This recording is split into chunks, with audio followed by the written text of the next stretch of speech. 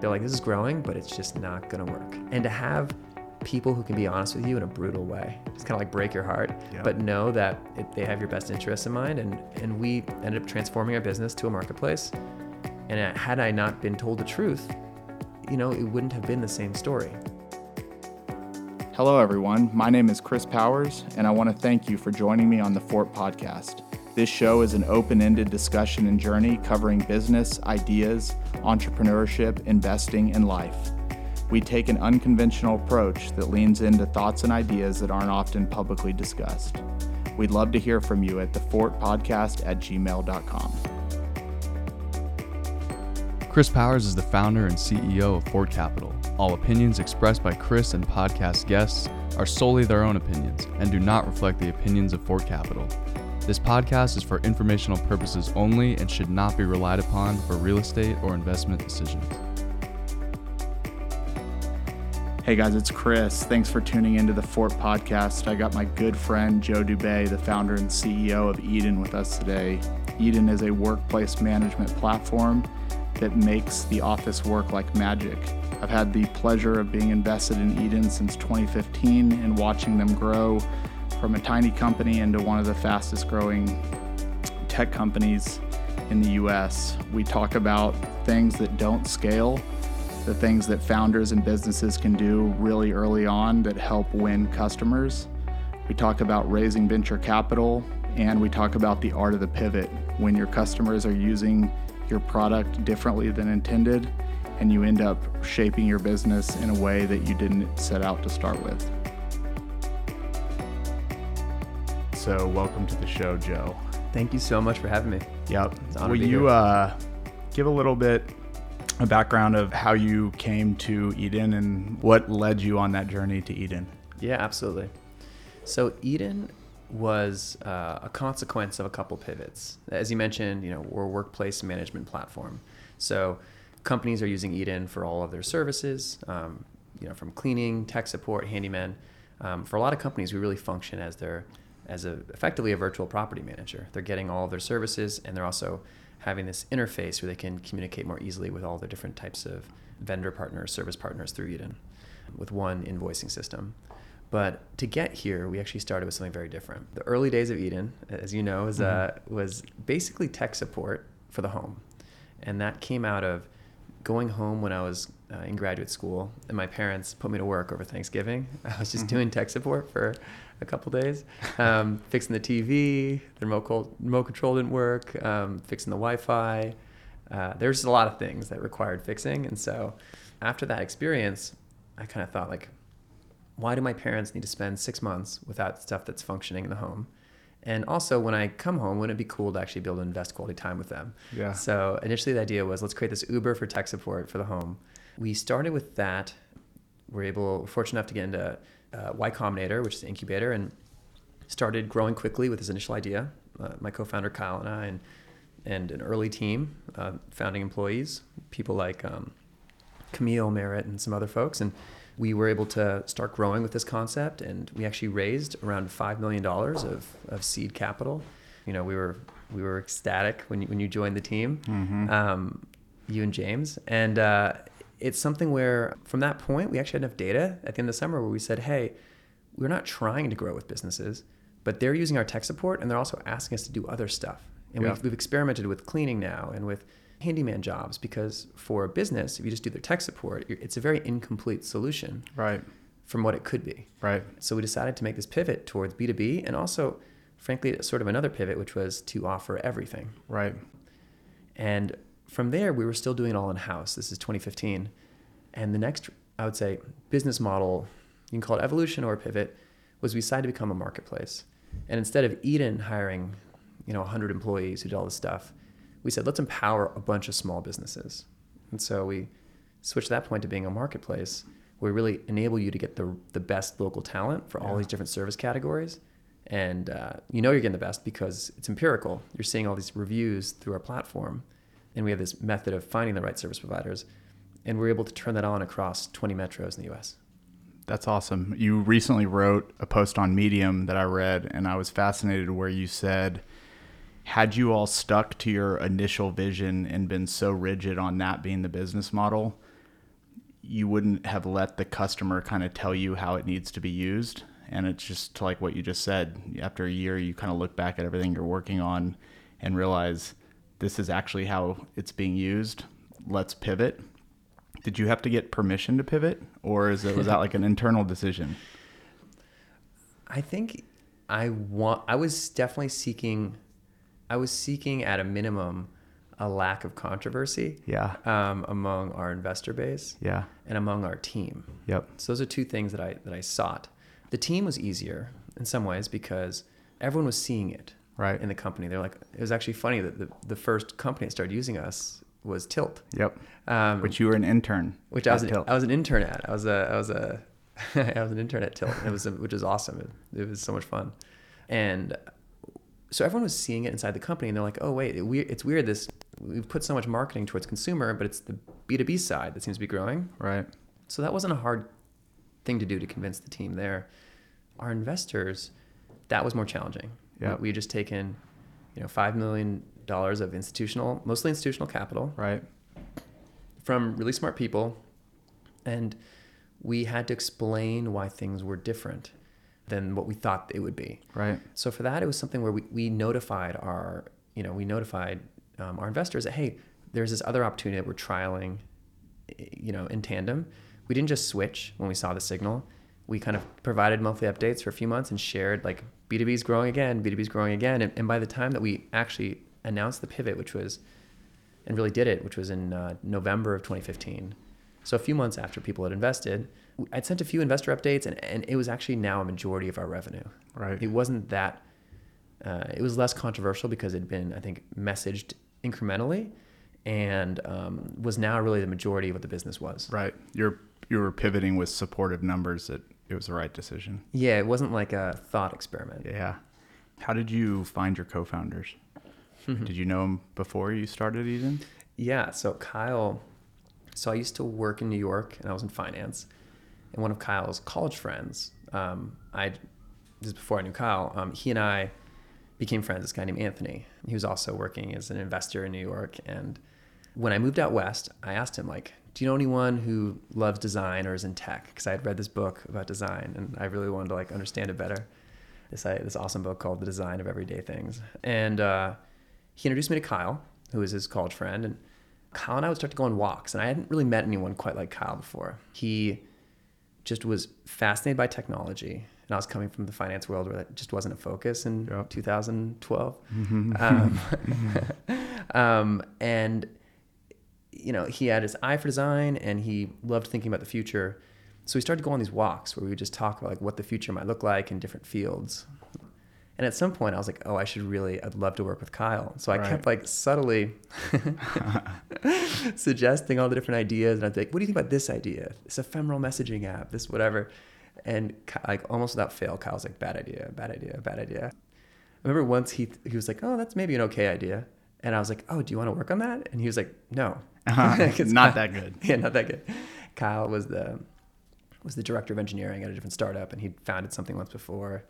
And so I kind of gave up on Kyle agreeing to work with me on this, but Kyle was the only like really amazing engineer I knew. Right. That was not a thing in high supply at an MBA program. Yeah. Although there were a few. And so what I did is that once we had the idea for this initial idea, the seed of an idea for Eden, right. I went up to Kyle and I was like, hey, do you have any friends who'd want to work on this? And I showed him a pitch deck and I really sincerely wasn't even asking him. I was really asking if he had friends because he had said no to me at this point like so many times. Right. I don't know if I could take one more. So I asked him. He said he'd think about it. The next day he emailed me and said, hey, actually, if you're looking for a technical partner, maybe we should work together. That's awesome. Yeah.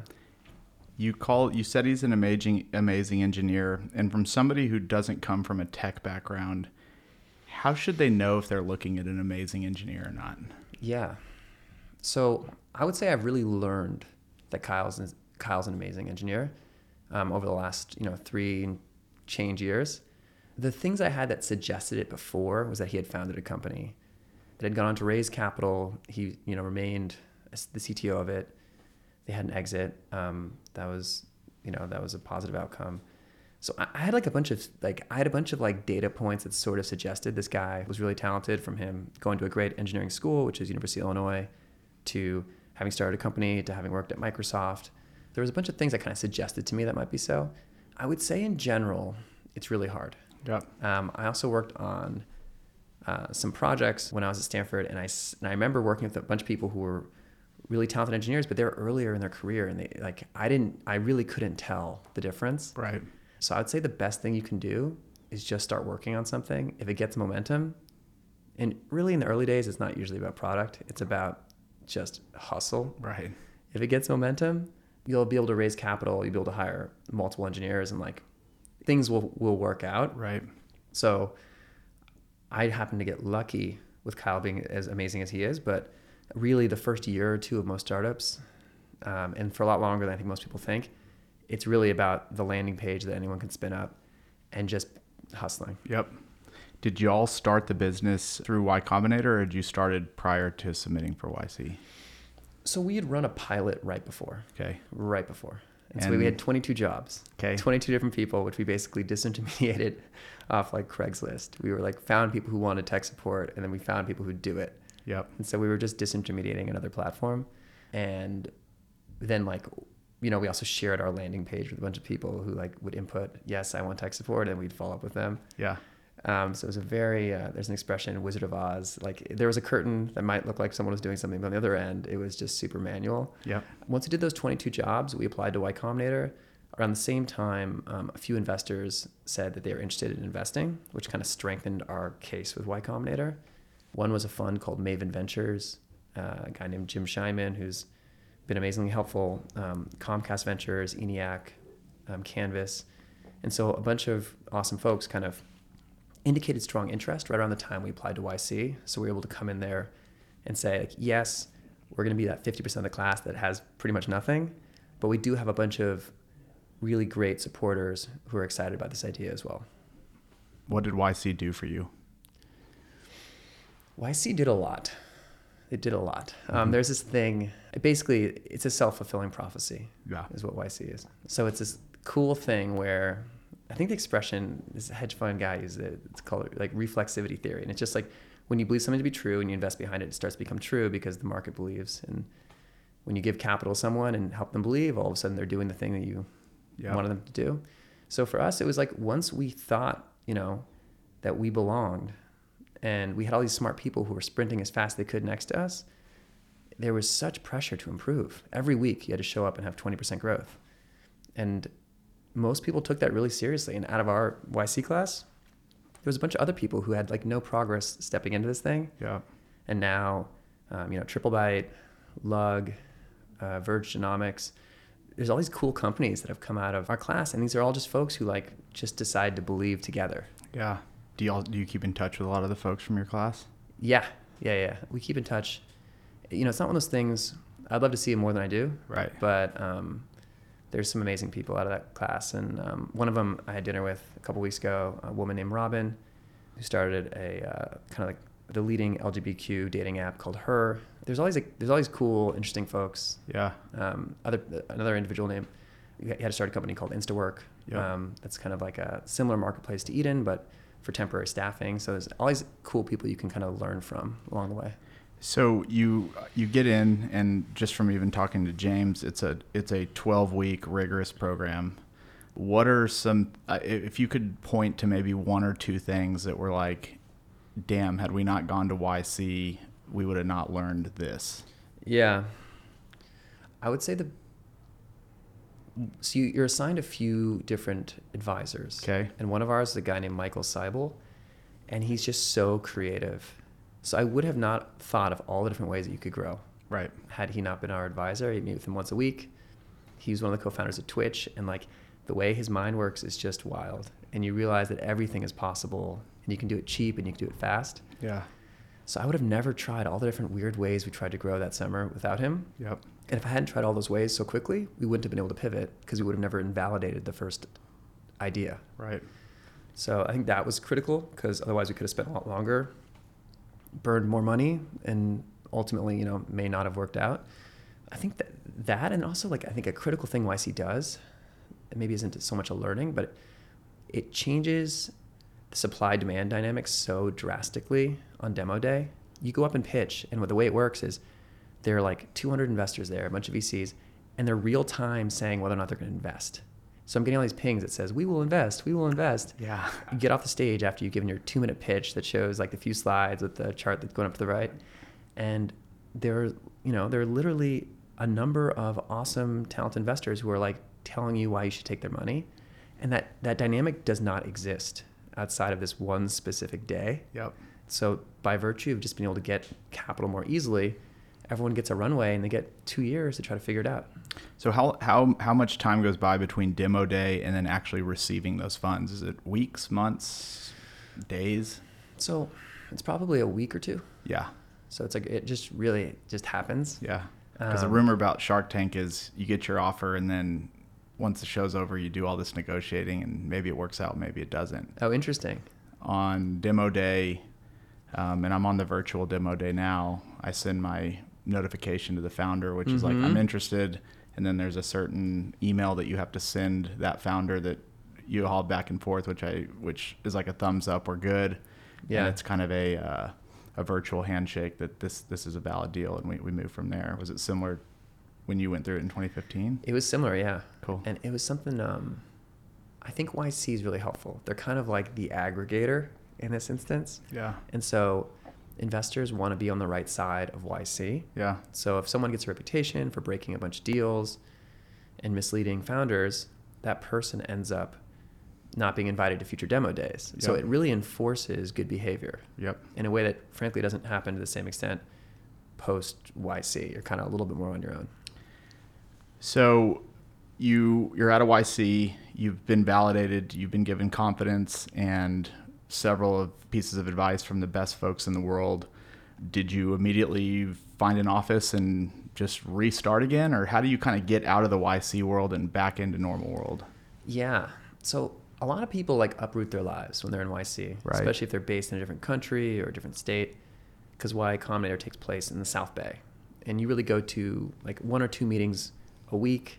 At least it used to be in South Bay. I think now maybe it's coming to the city. But you go to dinner once a week. You go to your kind of session with your advisors once a week in South Bay. But we were always based in SF. Cool. And so we never had to change that. So it wasn't that disruptive for us. We did get some money, so we were able to move out of our first office was a room that had no windows, in kind of like this like funky little hippie commune. Mm-hmm. We were able to leave that office, which was like the hardest place on planet Earth to recruit from. Right. Welcome to your windowless room. Yeah. With 4 other people. We're going to be great.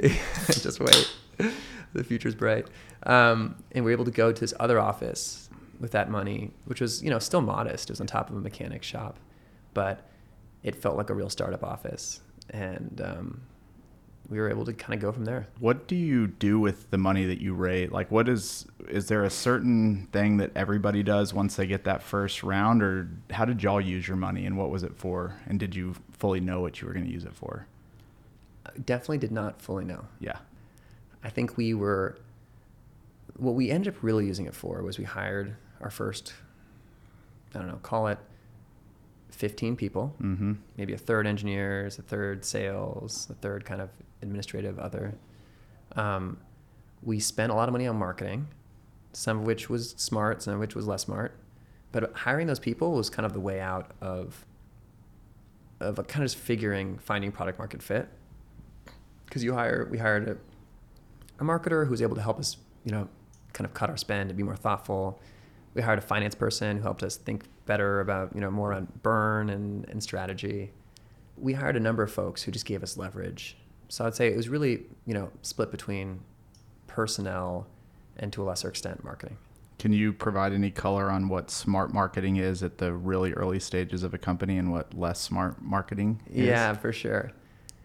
Smart marketing would be finding out if a channel works with the least possible expense defined as some combination of time and economic cost and dollars spent.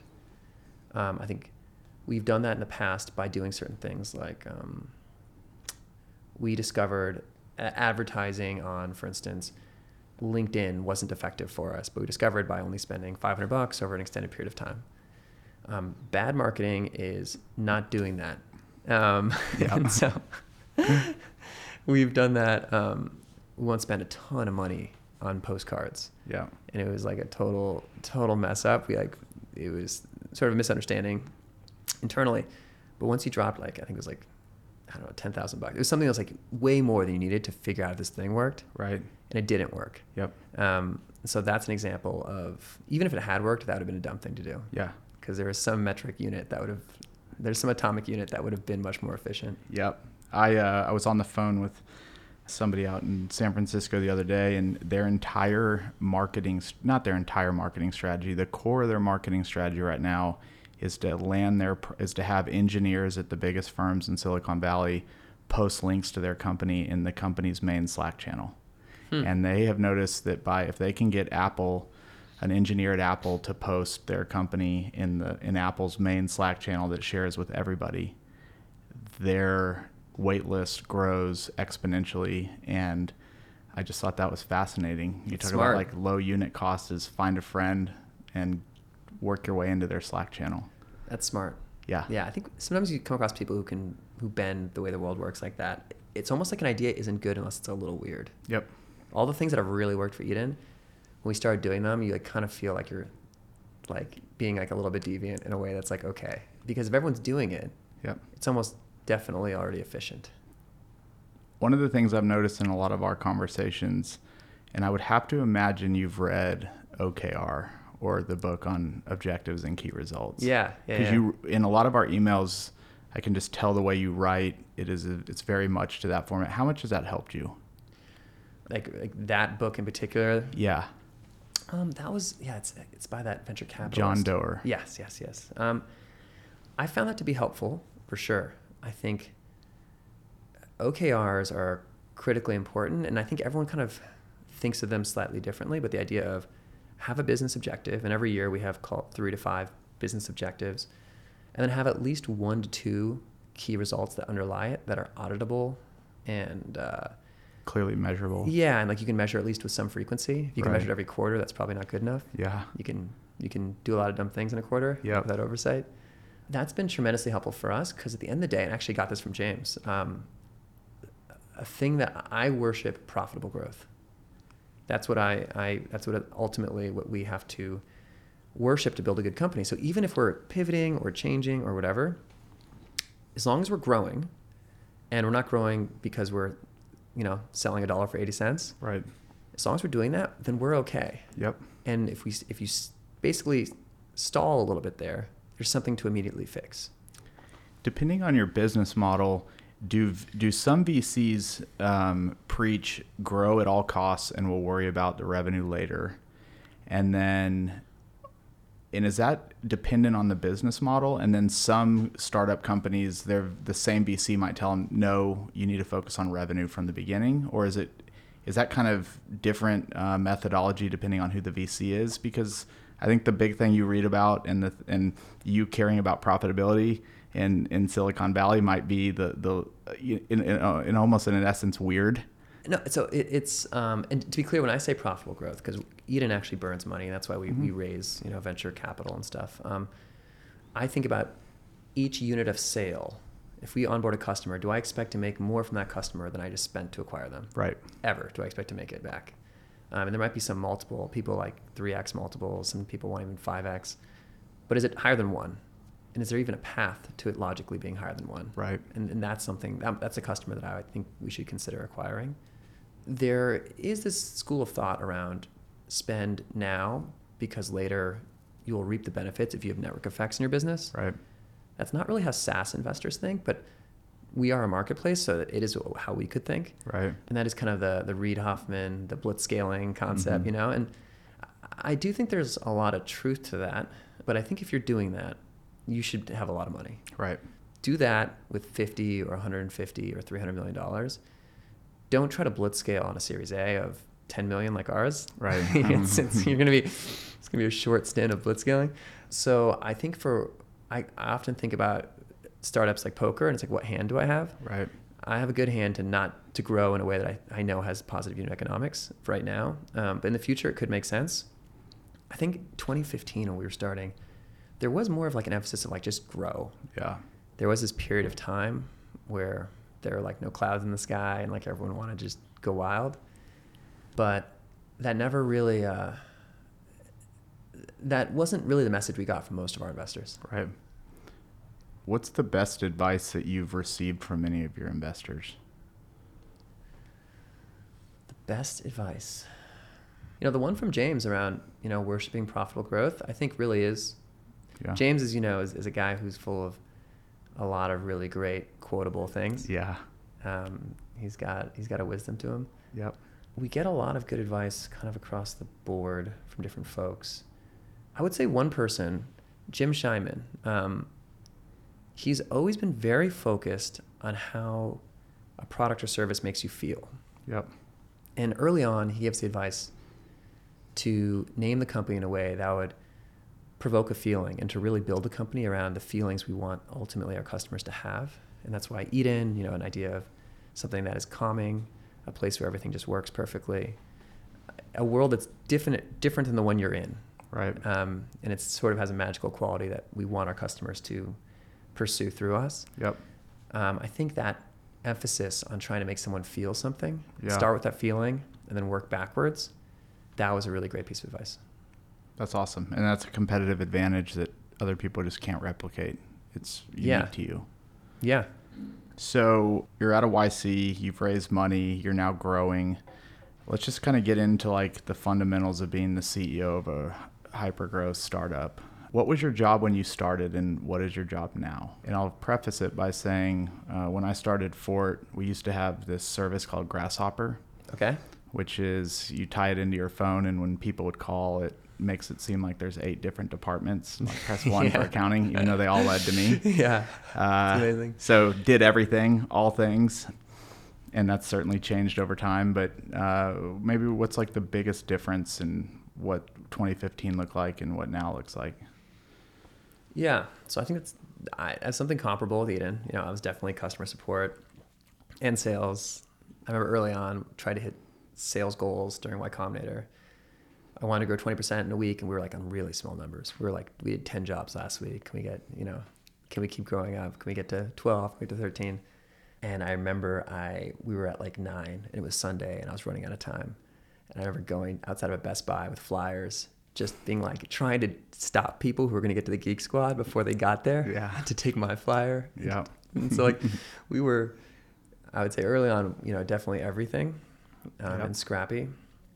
Still scrappy, but I think the biggest difference between then and now, because I think to some extent I still work on a little bit of everything, is in the beginning there's this huge gulf between what is real and what you want the world to look like. Right. And so I think I had to be a cheerleader all the time because part of me was always afraid, like, will anyone believe that this gulf can ever be like, we can ever pass it? Right. So I think I had to cheerlead all the time. I felt like I had to. Yep. Now, if I'm not in the office for a few days, I'm not like afraid that everyone's going to like give up on belief and go home. Like we have an amazing team. People are really capable. But I also think we're in a place where you can kind of see like we've made some progress. And I think it helps me focus, you know, less on cheerleading and like more on just like trying to be thoughtful about our strategy. Right. So I think that's a big difference. Just like when you're not at 0, when you're at 1, for me, it made me less paranoid that I had to always kind of manufacture hope. Yep. I love the really early stage companies when they're talking about growth and they've done like one job and the next week they did 9 and they're like, we grew 900% this week. Like we are on fire. Yeah. Small numbers. Yep. Small numbers. So you have offices in Austin, New York, and San Francisco. Yep. How do you communicate with folks in other offices? Like, how do they get to know Joe? Yeah. No, it's it's really important for me to know them. So it's something where I also want to know how it's going. Right. Like, we're still real small. We're just like right around 40. So certain ways we do this is I'm involved in the hiring of every single person. Yep. I'll at least have a phone call. And you interview every day. Every day.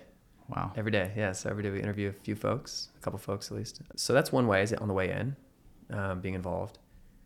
Then we do one-on-ones. I'll do a quarterly one-on-one with everybody at the company. Wow. So there's a good amount of one-on-ones. Yeah. For people who I actually work directly with, who directly report into me, we do a weekly one-on-one. For someone who's like kind of a team lead, but doesn't report into me, it's a monthly one-on-one. So we create like touches, and then we have a lot of not a lot, but we have a monthly kind of like this mid-level leads meeting. We have every week we have a full team meeting. And so there's like a lot of opportunities to kind of tell the story. I feel like, I could still always do better. I'm excited to incorporate, I think maybe an email every couple of weeks. I heard that Brian Chesky at Airbnb does it every week or every month to the full company still. I know a few CEOs who do that. Yeah. I think that would be smart. But outside of just slacking a lot, in our team meetings, it's, I do also visit those other offices. I was in Austin 2 weeks ago, and the whole team, we went out to dinner, and we kind of celebrated people who really, we gave out certificates for people who really were living our values. Yep. It's like exceptional performers, and did something similar in New York in the last month. When you think about exceptional performers, and I think this goes for every business, how do you judge if exceptional performance? Is it through true metrics, or you can just see it and believe it and feel it? So this is more through the feel it, because our values are, we will have examples when we give it to the person the certificate, and we do this once a year. This is kind of little values ceremony. But like one of them is that we are kind. And I can speak to the person, like the person who won this year is a senior SDR named Sam. And he really reflects this. He shows deep concern for other people. And it also, a sub bullet to this value is they put the customer first. Right. And I could speak to examples from that, but it is ultimately a bit subjective. Yeah. It's harder to quantify that. I guess when you're coming out of YC, are a lot of the startups looking at the same metrics, and then you identify a few that are critical to your business? Or how do you determine like what is the most critical metric to look at? Yeah. I think YC is super focused on 3 things. 1, what is your revenue growth? And if it's not revenue, what is your growth of the thing that you think will lead to revenue? Mm-hmm. What is your runway? Because everyone's afraid of dying. And outside of that is, what is your narrative? And is it compelling and big enough that by the end of Y Combinator, someone will reasonably think that you could raise an A, and therefore they'll let you raise a seed? Right. The big thing, even just from Texas looking into San Francisco is really costly. Yes. It's very expensive for office space, living, people, talent. Adversely, or on the flip side of that, there's a ton of talent and there's an amazing ecosystem there. This might be kind of a media-driven thing, but the narrative is that people are on their way out of SF, and you can now be a tech company in a lot more places. Yeah. Can you speak to that at all? I think it's true. Yeah. I think SF will not become unimportant. SF is does a lot of things that are important. But like, who can afford the $130 square foot rent in South Park area? This building's 22. Yeah. So who can afford it?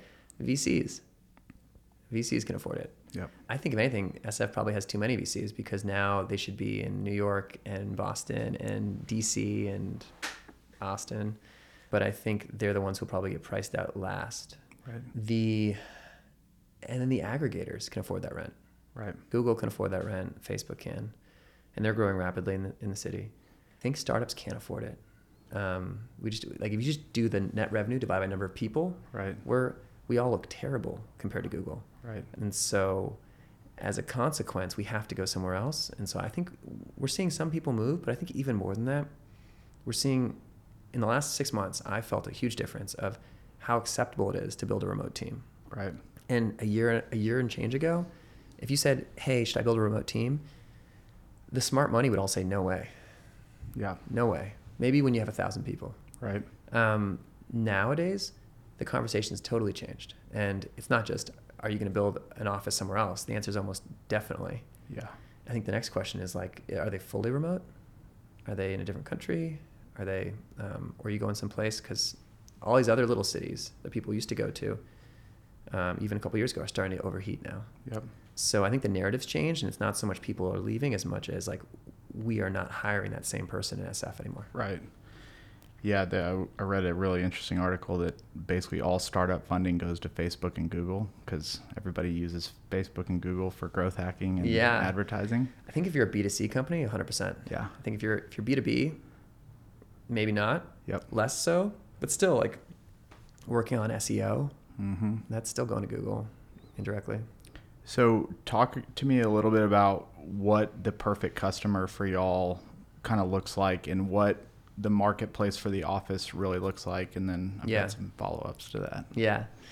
So the perfect customer for us is a business that is scaling rapidly, that really wants to focus on whatever their core competence is, be it, it could be a technology company, it could be any sort of business, it could be some sort of consulting business, and they don't want to have to figure out, how am I going to find the best cleaner? How am I going to find the best handyman? How am I going to scale this thing across ideally multiple offices? And so we have a number of awesome clients that have maybe 10 offices or 3, or some that we have one that has over 100.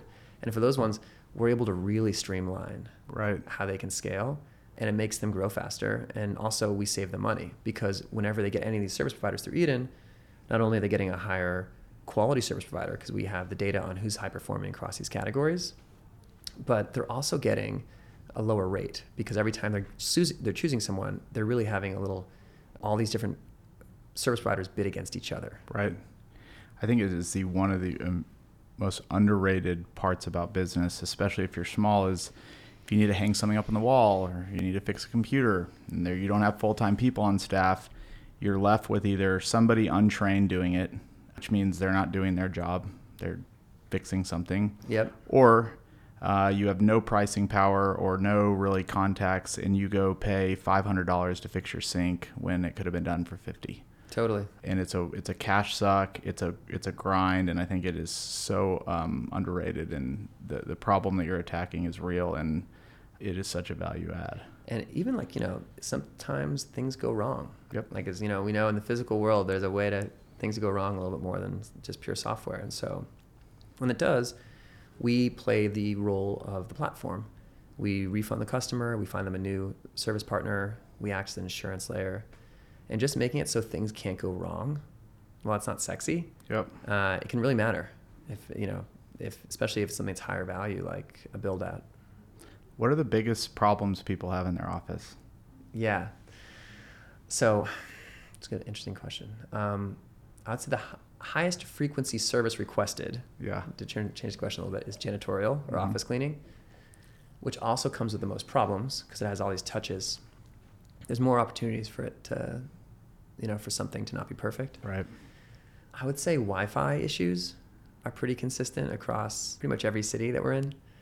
And outside of that, certain service categories see more turnover. So a lot of clients will get snacks, and those clients are catering. And it's pretty common to see those kind of service partners get changed on our platform.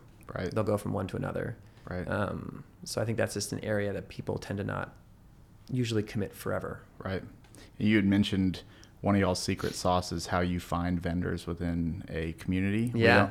We don't have to share that on the podcast, but I'm assuming it is some type of ability online to reach a large audience in a certain industry or sector and figure out how good they are pretty quick and get them on the platform. Totally. Yeah. No, that is something that's really differentiated for us. One was being first to market with this office management marketplace, this kind of model that we're in, this pure play marketplace.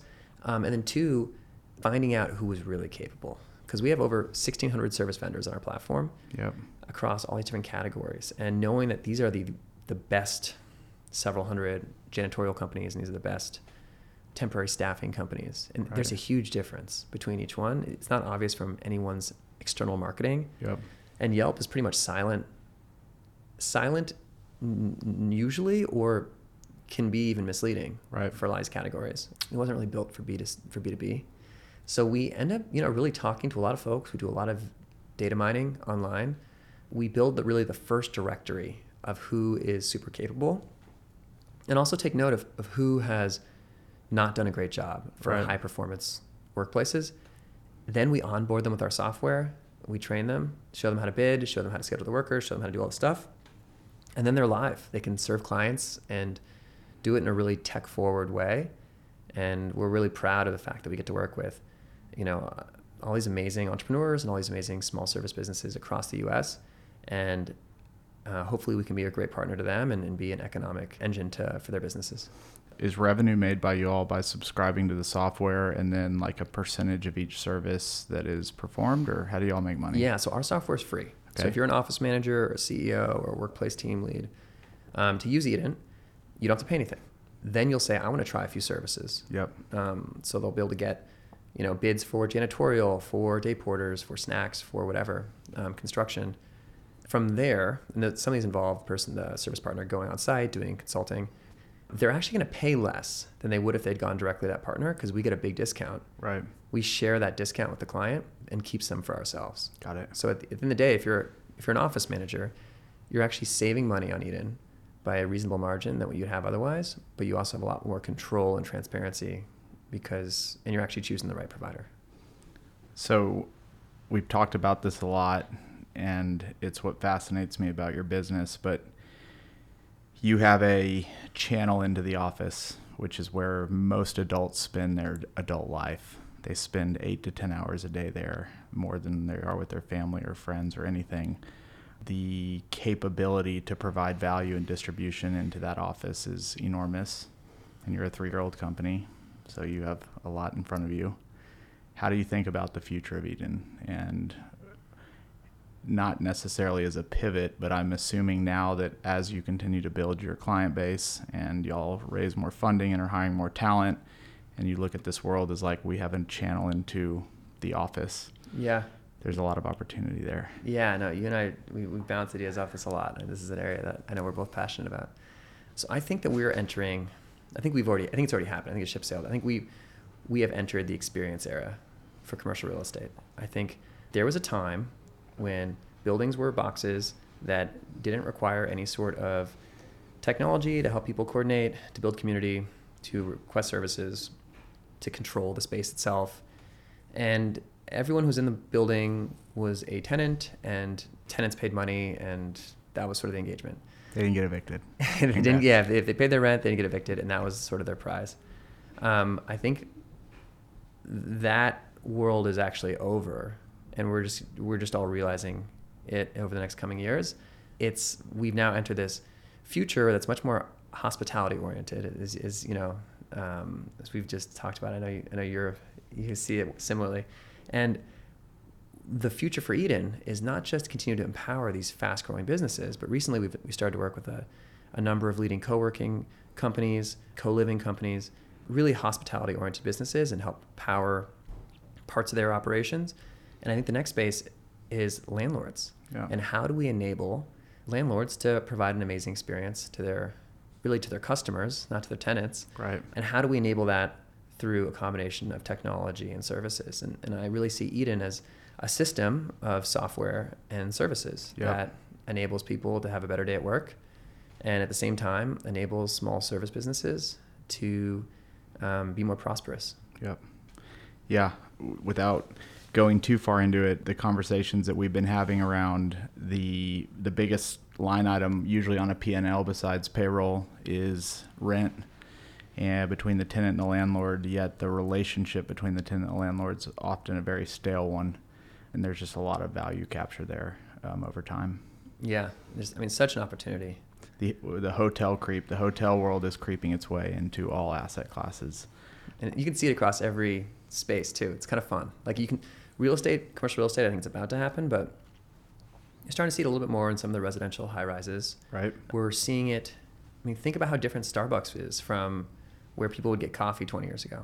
I know. Think of how different SoulCycle is from Gold's Gym 20 years ago. Yep. It's just like the idea of achieving community and finding meaning, and being in a place that's aesthetically beautiful. Yep. It's just everything is so different, and I'm excited for that to happen over the coming years in commercial real estate. Switching gears just a little bit, you've raised a Series A, you've raised a Series B. Mm-hmm. What has been your experience raising capital? So we raised the seed and raised the Series A. Yep. But the B has not been raised yet. Okay. But I do appreciate the. We will be raising the seed. yeah. In the future. Yep. Future. And my experience raising capital has been actually really positive. Yeah. I've had a chance to meet amazing people, form friendships, and I love, honestly, like early stage investors are really fun folks because they like love the future. Right. They love thinking about what will be. They're really excited about the concept of the world working better in some way. So I've actually always enjoyed it. I don't think my primary job is, fundraising, but I also think as the CEO of a company, early stage company that requires capital to grow, I think my job is to always at least have the conversations. Right. And from folks like you and James who really helped me shape a bunch of different thoughts to folks like the people at Fifth Wall who've been just incredibly helpful, to, Kent at S28 or the Bessemer folks. Like we've had folks, our investors have guided us in a way that's been massively helpful.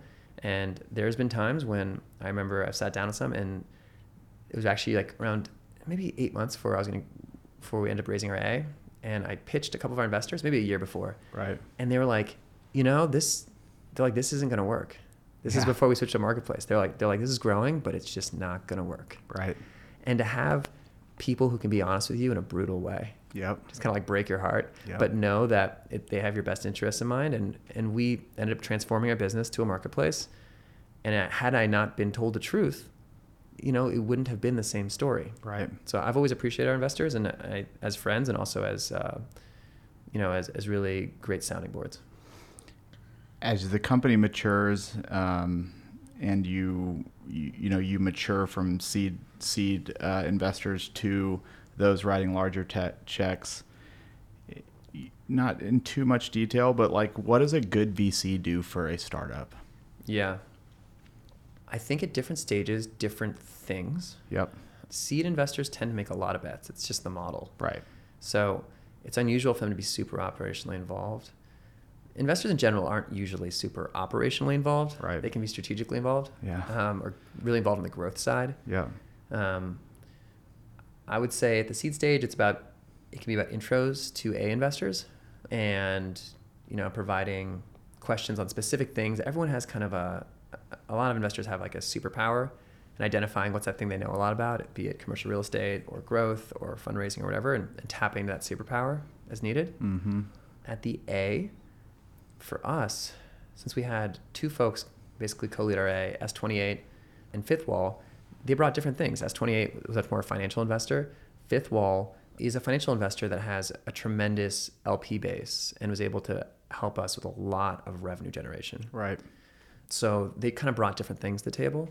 And as I look forward to the B and beyond, I think I'd love investors who are strategically really valuable in the real estate community. Yep. So we'll add additional strategics, as well as, continuing to bring in some additional financial investors who have seen companies grow up or might have seen maybe companies go public, because those people will become increasingly helpful as we go from being 3 to, someday 10 years old. Right. I think it's becoming more and more table stakes, whether it's in venture investing, that either you had to have been in business or been a founder. Like, you have to know the shoes that they're walking in. And then to your point, in CRE tech, which is getting much bigger as we go, people that have been in real estate, just having money is becoming less and less relevant every day. Yeah. Which, 20 years ago, it was just about finding the only VC that was out there that was giving money to early stage. And now it's just transforming so much every year, where they just have to bring so much more than money to be relevant and useful and helpful. I think you're super right. I mean, I know for us, also I think Y Combinator changed the way a lot of this stuff worked. Like, I think before YC, people got validated at Series A. I think now a lot of these incubators are validating companies. Right. And when you get validated earlier, that turns future financial capital into potentially great sounding boards and advisors, but you're not necessarily seeking validation in the same way. Right. And I think especially in real estate, I can't think of a space that's more so, the right strategic investors can provide tremendous revenue. Right. They can help you achieve that next round. Yep. Or help you shape the product through feedback. So yeah, I think the world's really changed, and I think you're right. It's much more about the value add beyond the money. Right. Although I will say that there's been a bit of a reversal. I think a few years ago, it was like you had to be a founder. Yep. There was kind of a real focus on that. I think now, like folks like Keith Raboy at Founders Fund now, and there's people who just like who've been operators. Right. Who I think people are saying, oh, this is a great investor. And there's also even Andreessen, which was like really pounding the drum of like you had to be a founder or beating the drum. I think they've had a couple of GPs recently that they've announced who have been investors the whole way up. So I think people are starting to say like maybe people can be really valuable regardless of their background. Right. Is there a pressure in the startup world that you have to monetize by year 7 or year 10? Or at what point, and I know you're not close to there yet, but you have a great network in this world. At what point do you start getting pressure to like, we got to turn this investment into some money back to the investors? It's an interesting thought. Definitely not at year 3.5. Oh yeah. I would say, I think there's that kind of the fun duration tends to be like 10 to 12 years. Right. So I'm sure if you start bumping up against that, people are trying to get out. But I would say one thing you see with a lot of companies is you're able to kind of have secondaries along the way where existing investors can exit their positions if they wish to. So I think there's pressure to build a valuable company, but I think people kind of know they can get out if it's doing well in a secondary sale. That being said, I think what Uber saw was interesting, which was like, and some of the folks recently, which is like, they have no desire to go public until they're enormous. Right. And I think that creates a different kind of pressure, which is, Benchmark could have exited in a secondary even earlier than they did. They didn't need Uber to go public to exit. Right. But I think there was a concern that if you build an enormous company that isn't public, does it have the kind of transparency? Does it have the right accounting, the right culture, maybe? Yeah. And I think we're starting to see pressure to like go public earlier, just because you don't want to build something that's like very large and less accountable. Right. Pivot just a little bit. Just chat about you a little bit. How do you, or well, first off, do you have a mentor, or do you have somebody that you regularly learn from or look up to? Yeah, I think I have a ton of mentors. Yeah. I think honestly, I see the world as I see most of my investors as mentors. I see my brother, I see my parents. So I think I have a lot of mentors. I think I come to chat with you all the time about what the future of real estate looks like, and it means a lot to me. So I would say a lot of mentors. I don't know if I have I've heard people talk about having like a board of directors personally. Right. These are the 3 people. Yeah. I don't know if I have if I'd say it's like there's 3 people that I want to be that I know are exactly what I'm trying to do, but I think there's a whole bunch of mentors. Yep. How do you learn? Through reading mostly. How much do you read? I read a lot I read a lot of blogs and stuff. Yep.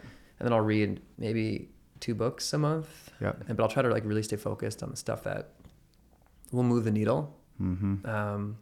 So different books on platforms and marketplaces, and then separately just try to read things that I know will be helpful. The publicly traded filings, the public filings of certain companies and stuff like that. And then just talk to our users. I read every piece of customer feedback that comes in. Oh, really? Which can be a lot. And so I spend a lot of day reading customer feedback. I do client advisory chats. I hang out with our clients a lot to understand what they care about. And then when we're building a product, like we're doing now in the commercial real estate space, and hang out with you, I really want to talk to folks who really get it. Yep. And understand the right things to build for them. Do you find time to read?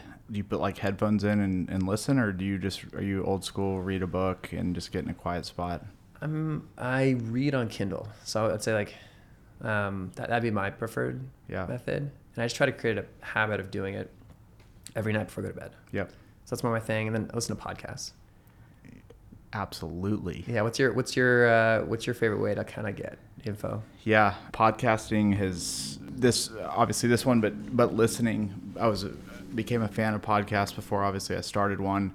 I have a young daughter. I will walk I'll put her in the stroller and we'll go on an hour walk and I'll listen to a podcast. And anytime I'm in the car, I listen. So I tell people here at the office that say they never have time to read, or if you have a 30-minute commute and you do that every day and listen to a book on tape, or if you had a 30-minute commute and listened to a book on tape, every time you commuted, you read over 25 books a year, just in that commute time alone. Wow. Twitter's become fascinating to me. Yeah, it's pretty amazing, right? I love it. So I was on Twitter and then I hated it and I didn't really like it. And I got off for like 5 or 6 years. And then about a year and a half ago, I got back on again. And I learned like the rules of Twitter are just don't follow people that are not going to give you the experience that you want. If you curate the right following, it's amazing how many times I'm scrolling and I'll see something and then I'll just start reading through all the responses. And it has led me down. The best book I read of 2018 that we sent to all of our investors was a random book that Justin Kahn posted called Leadership and Self-Deception. And I just clicked on it and I started reading people's comments. And so I bought it and I read it and it literally changed my life. No joke. Really? I sent it to all 80 of our investors as our investor gift of the year. Really? And, you know, I'm not always that lucky on Twitter, but you really start stumbling across these conversations. And the way that Twitter kind of puts it out is no one comment's more important than the other. Whereas in like Facebook, there's like they post their big picture and then all the comments are hidden and that still remains a really big one. And there's all these small ones. Yeah. Once you start going through a Twitter feed, everything's kind of equal. It's kind of weird how, and there's FinTwit, there's TechTwit. And I learned so much just scrolling through Twitter for like 30 minutes. Yeah. That's cool. I feel really similar. I have similar, like I kind of checked out for a while and checked back in. It was so good. I think there's like a voyeurism to Twitter that it's just aware of. Yep. Like everyone acknowledges that you do not know Barack Obama and it's okay. You just want to hear how he thinks. Yep. Whereas I think Facebook, there's like some discomfort because it's a bit insincere. Like the person's your friend, but you haven't talked to them maybe in a long time. Right. And you're like, maybe know more about them than like would be normal. Right. I think Twitter is, I think, having a really great moment. Right And Medium. I love Medium. Yeah. Big media. So the question I really like to ask myself, if you think about like your brain and your heart is something that you protect, it's my decision to pick up the phone, but it's not necessarily my decision what I'm going to see when I go on to a certain app. And so trying to think about it is like, in what ways can I at least kind of guard myself? Because why I got off Instagram and Facebook is I would be having a great day and I would just start scrolling and like all of a sudden I'd read something that would just make me upset or mad or whatever. And it's like, I just ruined my own day, but I didn't know it was coming. You know what I mean? Yeah. And so the question I kind of ask myself now when I'm reading is like, what is the intent of the person giving me the content? And whether it's Fox News or CNN or Bloomberg, all these big media, the ultimate thing is they need ad revenue. They're huge corporations. And so what is the intent of them delivering me the message? To keep me stuck to the TV or whatever, or to actually deliver me something that could be useful to my life? Why I like Medium and Twitter, these people aren't getting, well, I don't think, but they're not getting paid to write this. It's from the heart. Do I agree with it? No, that's probably even better. It shows another point of view that's not there to make money. And Medium's done a great job of helping me really learn. Yeah. Because cool. it's from the heart. No, Medium it's extraordinary. I think it speaks to the power of Medium that, even like, we don't need to get into the controversy of it, but that Jeff Bezos would make a Medium post. Yep. It's a really powerful platform. Which podcast, of course, outside of this one, would you say is the one that you've invested most time in? There's a couple. Joe Rogan. Okay. I don't listen to every episode. Occasionally when he has the right person on, I love the way it's free form. They're 2.5 hours. They cover everything. There's one called Invest Like the Best. I love that one. Yep. I just listened to one that he did with Alex Danko on this guy. He was talking about it was very future oriented and where the world's going, and he backs it all up with statistics, and it was fascinating. Used to listen to, actually probably my absolute favorite right now is The Knowledge Project by Shane Parrish. So he also writes a newsletter called Farnham Street. Yeah. And he's a big Warren Buffett, Charlie Munger, that kind of thinking. And so I started on his newsletter. Now I listen to his podcast, and it's gold. I just started listening to that podcast. So I'll have to dig in more. It's an amazing way for $2,500, you can start. And I like to think of this as scaling conversations. A lot of the stuff that we've talked about today is stuff that you probably have to talk about a lot. And a lot of people can get to know you, and you can get past kind of that first part just by either sending them an episode you've been on, or for me personally, I'll send people, hey, just go listen to this episode and then let's chat. We do a great job of talking through what you're asking. And it's not like reading where you can kind of skip paragraphs. You either have to listen to it all, or you don't know what you missed. Yeah. Whereas reading, you can kind of bounce around and just flip the pages. Podcasting and if you can get if somebody's really listening to you for an hour and a half, you've connected with them. Like if they listen to the first minute and they bounce off, that's fine. But if you've gotten someone all the way through, they might remember you for the rest of their life. They might not even know it. It's interesting. Yeah. It's also less of a commitment. It's just something where people it's easier to invest an hour and a half. Yep.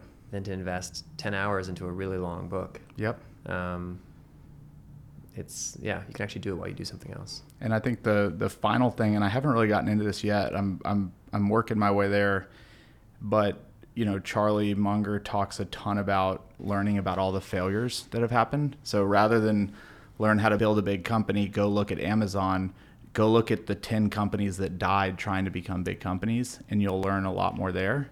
100%. And so like biographies and history, which I've really never been too interested in, when I saw it in that light was, oh my gosh, I can almost hack the system just by learning from everybody else's successes and failures, whatever happened.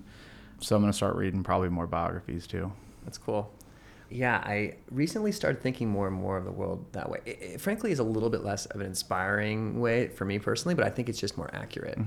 That often winning is just not losing. Yep. It's not being the smartest, it's being the least stupid. It's being the least stupid. And like if you look at Vista Equity Partners, perhaps the best performing investor in software companies over time, their big investment thesis is they have a big long checklist.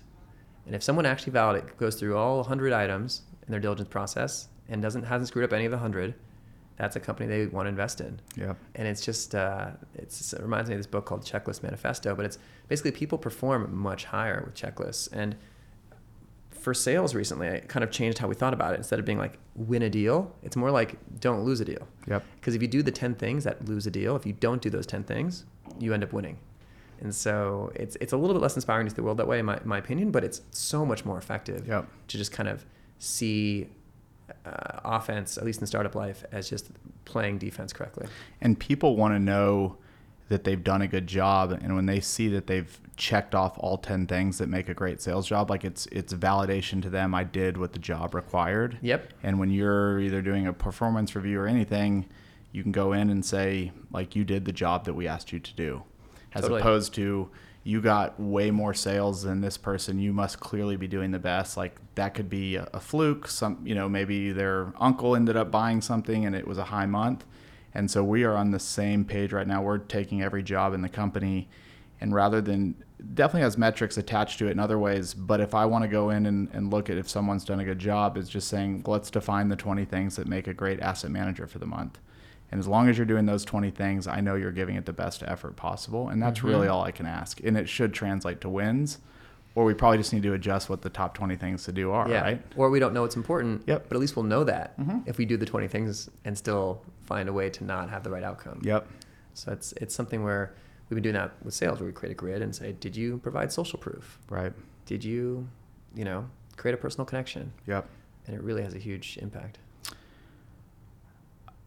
I guess I would just kind of wrap it up by asking just the question of your business, and when you are in startup, like it is all self-consuming. How do you think about life balance? And not I come from the world of I love what I do. So to think of things as like, oh, I should not do this and do this, it's not really what I'm asking is, how do you know when it's time to turn it off? Because the truth is you could never turn it off and there's always something to do. Yeah. So first of all, I agree with your statement. If things are going well, you'll actually have more things you could do. Yep. Things are going poorly, then maybe you could run out of stuff. Right. So you'll never get to the end of the list. And I think being at peace with that is important. Yeah. Step one. Then I think it's more about just managing your time in a way that speaks to you. I think for someone like you, or, for people who are executives, I think there is other people who are executives. I think that there is more pressure to not be something that other people feel like they have to then do if it's destructive. Right. And I feel that too. There's some pressure. Even if I want to send a Slack at 1 a.m, I probably shouldn't. Yeah. So I've learned to it's not just about what I want to do. Right. There are implications, but for me personally, if I were just speaking about myself, I know I love being obsessed with something. I love being really deep in it. Yep. It gives me joy. That doesn't mean I need to work all the time, but I love thinking about it. Right. And I guess I know when to shut it off, because it's sort of like the whole recent Marie Kondo thing. It's like in a moment where it's not fun for me. Right. Is a good time that I should do something else. Yep. So if I'm really tired, or I don't feel like I'm thinking clearly, or I'm angry about some status quo, I think that's a good time for me to go do something else. Yep. And I've had more than a few moments where that's what happens. I'm really on this kick right now. It's not even a kick. It's where I'm trying to just kind of get my mind to is, when you're building a company, being busy sometimes feels like being successful. And the more I read about people that have ultimately, grown a great company, but also done a lot of other things well, you start learning that the best people at what they do know the 2 or 3 things that they need to do, and they just stay there. And Yep. a lot of times the problems and the issues that you have in your life or in your business are because you're always trying to do something. So you're just creating more issues than necessary. And so, if you take like a Warren Buffett who plays bridge, 3 or 4 hours a day, doesn't have a cell phone. He's got the 3rd largest company in the world, doesn't use email. Is like, well, how's that possible? Our generation could never do that. And maybe there's certain truth to that, but a lot of it is, he reads and thinks, and he acts when he knows the time is right, and not on lots of little things with uncertainty, but the big things with absolute certainty, and he just stays put. Yeah. It's very difficult in our generation to be patient. Yeah, totally. I agree that it's busy does not equal success. Mm-hmm. And when I think about, I remember there was a time when I really equated the two. And my schedule was packed, and I fit so many things in, and I think it ends up being kind of superficial across a lot of spectrums. If anything, it shows that you don't know what's important. Yep. And so I've kind of continued to, I feel like for me, whittle away, and now there's 1 to 3 things every day I know I need to achieve. Yep. There's at least 1 to 3 things that if I do that, it's going to be a successful day. Yep. And there's probably 1 thing every week that really matters for the company, and they got to achieve that thing. Yep. Yeah, I would end it with the thought of, in the world we live in today with cell phones and email and everything, where it's like if I send you an email, I have now kind of put you on the spot that you have to respond to me, or maybe that's not good etiquette, or maybe you're going to miss out on something if you don't. And I think one of the biggest things that I'm learning from, and I have not found one good answer that's just is how to say no.